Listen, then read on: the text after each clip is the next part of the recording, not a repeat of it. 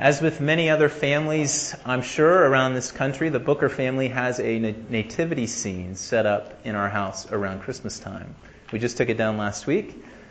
But over the course of about the month that this scene was set up, our children developed this peculiar habit, especially Savannah, who's almost 3, where they would want to go, they had a fascination with baby Jesus. They'd want to go find baby Jesus. And then, so Savannah would go grab baby Jesus, and she'd just carry baby Jesus wherever she went into the house. Like if she was going to bed, she'd set him right there in the crib with him, or ask if she could. Or if she was sitting on the couch reading a story, she'd sit him right next to her. And it was just this really cute thing to watch her and Chloe sometimes do this.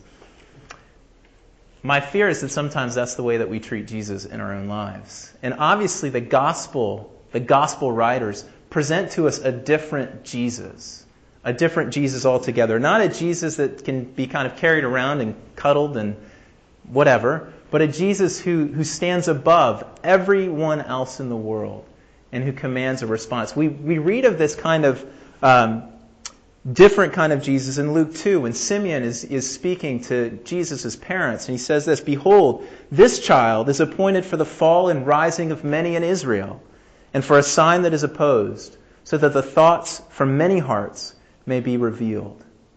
There's something special about this baby that perhaps the nativity scenes around Christmas time lead us to forget. But certainly as we come today, we're celebrating Epiphany, the Feast of Epiphany, which took place a few days ago on January 6th. Certainly when we come to Epiphany, we see a Jesus that's exploding in significance and much grander and bigger than the one that we sometimes cuddle up to at Christmas time. A theologian wrote these words, "Carols stir us, holy words inspire us. The golden glow from the manger warms us. A little religion at Christmas is fine, but that glow in the manger comes from the light of the world. It exposes evil and either redeems it or destroys it. The babe in the manger is far more than an object for sentimental sighs. He is the Son of God who must be accepted as ruler or confronted as rival." Accepted as ruler or confronted as rival. In this Epiphany story, Epiphany, the Feast of Epiphany, celebrates the first manifestation or appearing of Christ to the Gentile world, those who are outside the nation of the Jews, of Israel. And this first appearing is the story that we've read out of Matthew's Gospel. When these wise men, these magi, we don't know if there were 3, and we don't know if they were kings, so tradition gives us a lot of filler here that we're not sure is really right.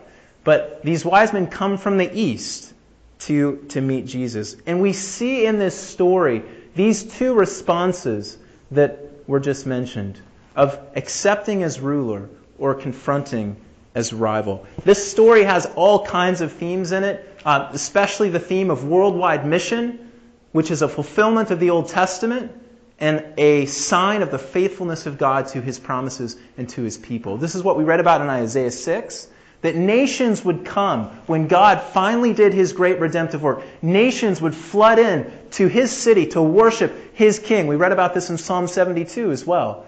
Again, all the kings of the earth will come and bring their gifts and bow down before the true King. And these are the kinds of themes that are foreshadowed in this story of these wise men coming from the east and worshiping this baby, this king that was born. But I don't want to focus on all of those themes. I want to focus tonight especially on the themes of response. How are we to respond to this king born in Bethlehem? How are we to respond to this king? The first option that we see, and there's 2 contrasting responses in this text, is the response of Herod the king, who represents really in many ways the insiders. So this is what it was like for him. Kind of here's the buzz going around in Jerusalem. Now, it wasn't just 3, as I already said. And they weren't alone, whoever these wise men were. They were people of means. They had wealthy gifts to bring with them. So they traveled, and they traveled a great distance. So they probably brought a lot of servants and people with them. So there was quite an entourage that made this journey from somewhere in the east, westward, to Jerusalem. And this entourage enters this city and begins asking people, where is he who's been born King of the Jews? Now, how are you feeling if you're the King of the Jews right now? Feeling a little bit threatened. Feeling a little bit insecure. Especially like Herod, if you were only half Jewish. and really had a fraudulent claim upon the throne. You were instilled there by the Empire of Rome in 40 BC, right about 35 years before this time of this story. So you're feeling a little bit insecure. It'd be like walking into Baghdad in the 1980s with a group of people from a neighboring country and saying, "Where's he who's been born ruler of Iraq?" And Saddam Hussein wouldn't be that thrilled about hearing of this group that arrived in the city. That's kind of what Herod is experiencing. And so how does he respond? He responds, this is a threat. And it says in verse 3, when Herod the king heard this, he was troubled. And not only he, the king over Israel right now, granted he was a puppet king, but nonetheless a king, and really a kind of a psycho king who had murdered his own wives and his own children to protect his rule and power, as we read about in other sources. He responds with being greatly troubled. And not only Herod the insider, but also all Jerusalem, we read here. The scribes and the chief priests that he gathers together, all are troubled with him. So why are they troubled? Why is Herod troubled? Why might we be troubled in responding to the one born King of the Jews, King over all the earth? Herod's an imposter in many ways.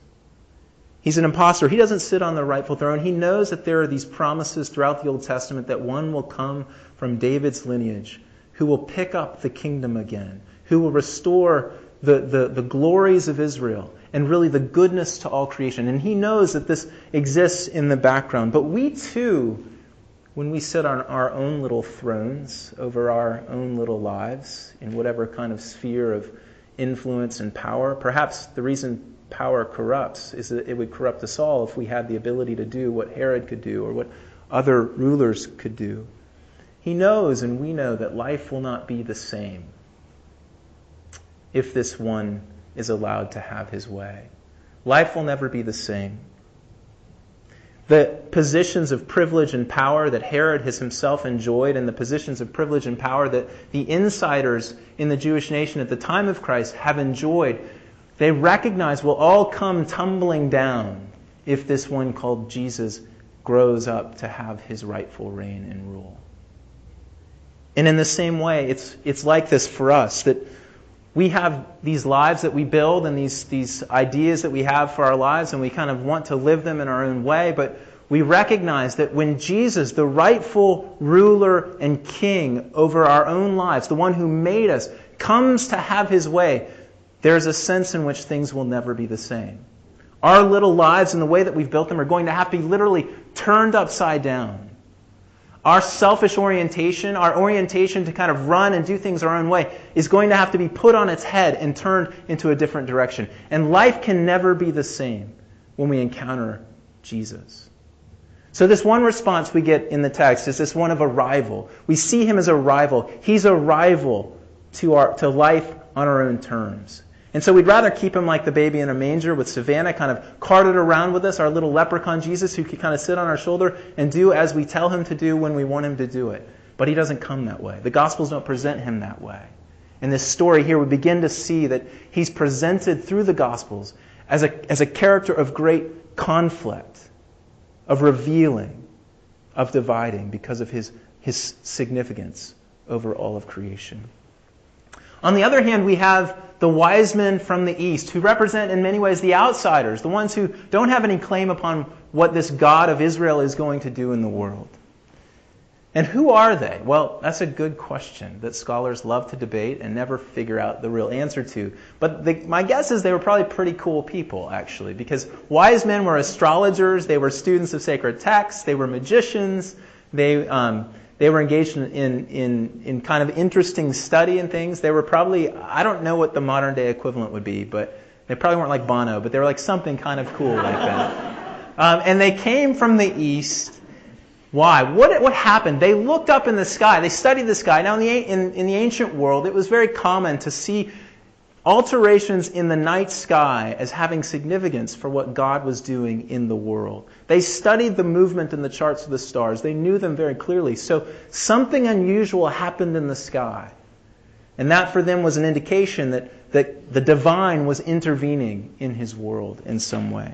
So they see this sign in the heavens and they go searching. Now I have to say, they're not like my daughter Savannah, who this week said, Mommy, look at the moon. And she goes, yeah, I see it. And she goes, somebody broke it in half. It was a half moon. They were a little bit more skilled in reading the sky than a 3-year-old was. But when the sky was interrupted, God was at work in the world. And so what does this sign in the heavens tip off or begin in their lives? It begins this journey where they start marching. Now, if they came, let's say from Babylon, 800 miles away, they could travel about 20 miles a day. That's a 40-day journey for them. So guided, and here are the echoes here to our lives, guided by a divine light in the sky. They embark on a journey, a quest that is costly, that is arduous, that is uncertain, and they set out toward Jerusalem. And they seek this one born King of the Jews. And they seek him with a lot of energy, a lot of straining, a lot of striving, a lot of cost. And they seek him with a lot of joy. What does it say in verse 10? When they saw the star after leaving Herod, they rejoiced exceedingly with great joy. They sought him with great joy. And they sought him, why? Verse 2 and verse 11. Where is he who has been born King of the Jews? For we saw his star when it rose, and we have come to worship him. The first time that the word worship appears in the New Testament is here. Repeats it again in verse 11. And they, going into the house, they saw the child with Mary, his mother, and they fell down and worshipped him. Now, it may be that this was just the proper kind of homage that was due to a royal or royal kingly figure, but it's quite likely that there are undertones here that are anticipating the kind of proper response to this one born King of the Jews that is then mirrored at the end of the Gospel of Matthew in chapter 28 when the disciples, after his resurrection, fell down like the Magi here and worshipped him. They're seeking, following the divine light, to worship with great joy. And the worship always leads to this costly giving. This giving. They open their treasures and they give to this baby king gifts of gold and frankincense and myrrh. Gifts fitting for a royal figure. Gifts that were costly. And they bow to him as ruler. They don't resist him as rival. They bow to him as ruler. Now, before you're saying, well, I'm here in church and I believe in Jesus, so I've got it right. He's my ruler, not my rival. Let me just point out one of the themes I've hinted at already in this text. The outsider-insider theme that keeps coming back in the Gospels again and again and again. It's always the insiders in the Gospels that have difficulty seeing Jesus in his true light.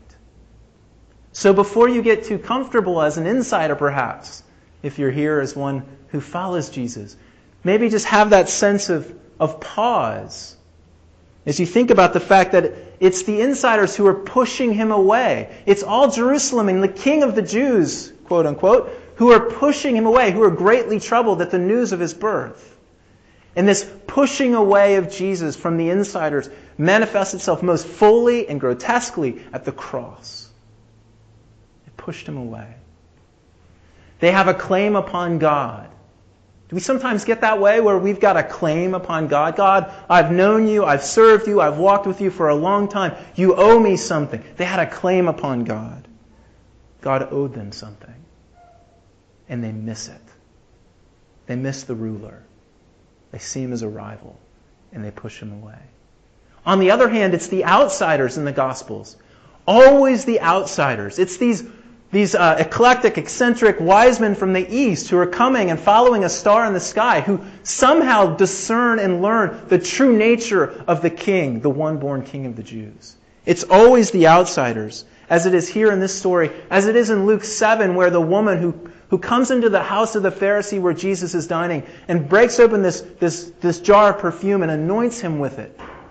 This woman of the city, it says, this woman who was a sinner, this woman who was on the outcast, the outside. As it is in Luke 19 with the great little story of Zacchaeus, was a wee little man who took the extra effort to climb up the tree and gave of himself and pushed hard to see and glimpse this one called Jesus, and then who brought him into his home. As it was with the blind men on the roadside as Jesus was about to enter Jerusalem, who cry out, "Son of David, have mercy on us." And everybody in the crowd says, "Be quiet." They were blind. They probably were beggars. We don't know exactly, but they were certainly on the fringes. And Jesus heals them and they follow him. Whereas it is with the children in that day and age, in Jesus' time, seen more as a nuisance than as a blessing, pushed to the side in Mark 10, and Jesus says, "No, let the little children come." Or as it is at the end of Matthew's Gospel, when the only one who gets it right is an outsider, a centurion, who witnesses the death of Jesus on the cross and says, "Surely this was the Son of God." Or perhaps even most powerfully and poignantly of all, in that story that we all know from Luke 15, it's the brother who's been cast out, who himself has walked out, who has wasted his life and his inheritance, who has dishonored his father, who comes to see the true nature of his father. When it's the brother who always stayed at home, the brother who thought he knew it all along, who misses the whole point of the nature of his father. It's the outsiders.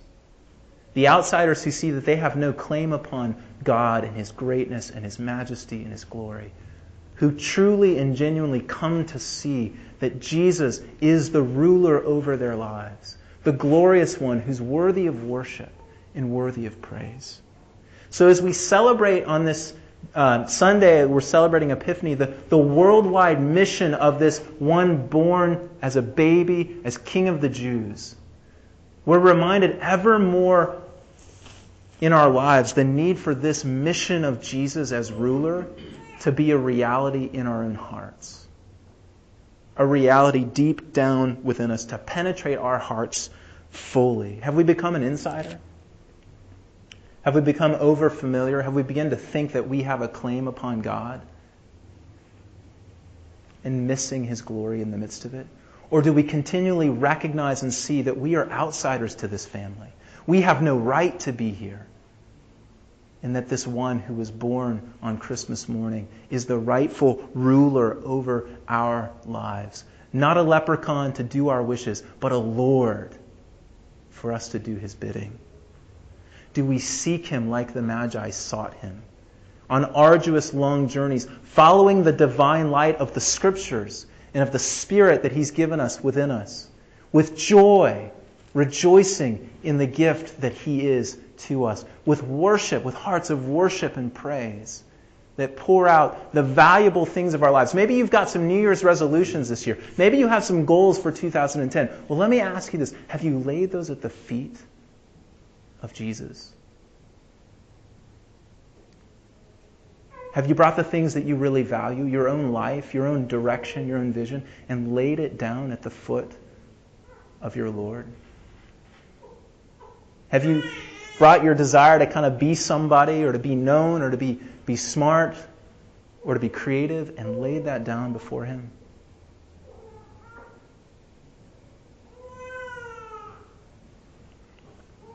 Is he rival?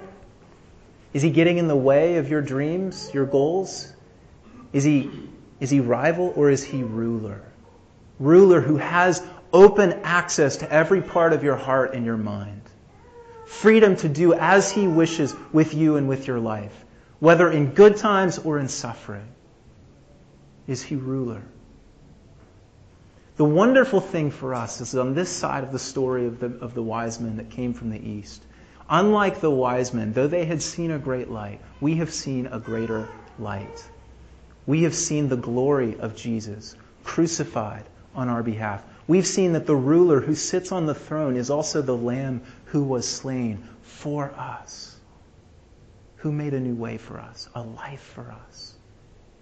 So we've seen a greater light and a greater love that we might come and worship him. Yes, absolutely, as you deal with this Jesus, your life will be undone. Your life will not be your own. But your choices are simply this. You can keep your life, scrape it together, make it what you want to make it, and do your own thing, and find yourself probably quite miserable in the end. Or you can lay it down. Open up your treasures. Lay them down. Give all, and find that you have life abundant in him. In him, not in yourself, in him, the one born King of the Jews. Amen.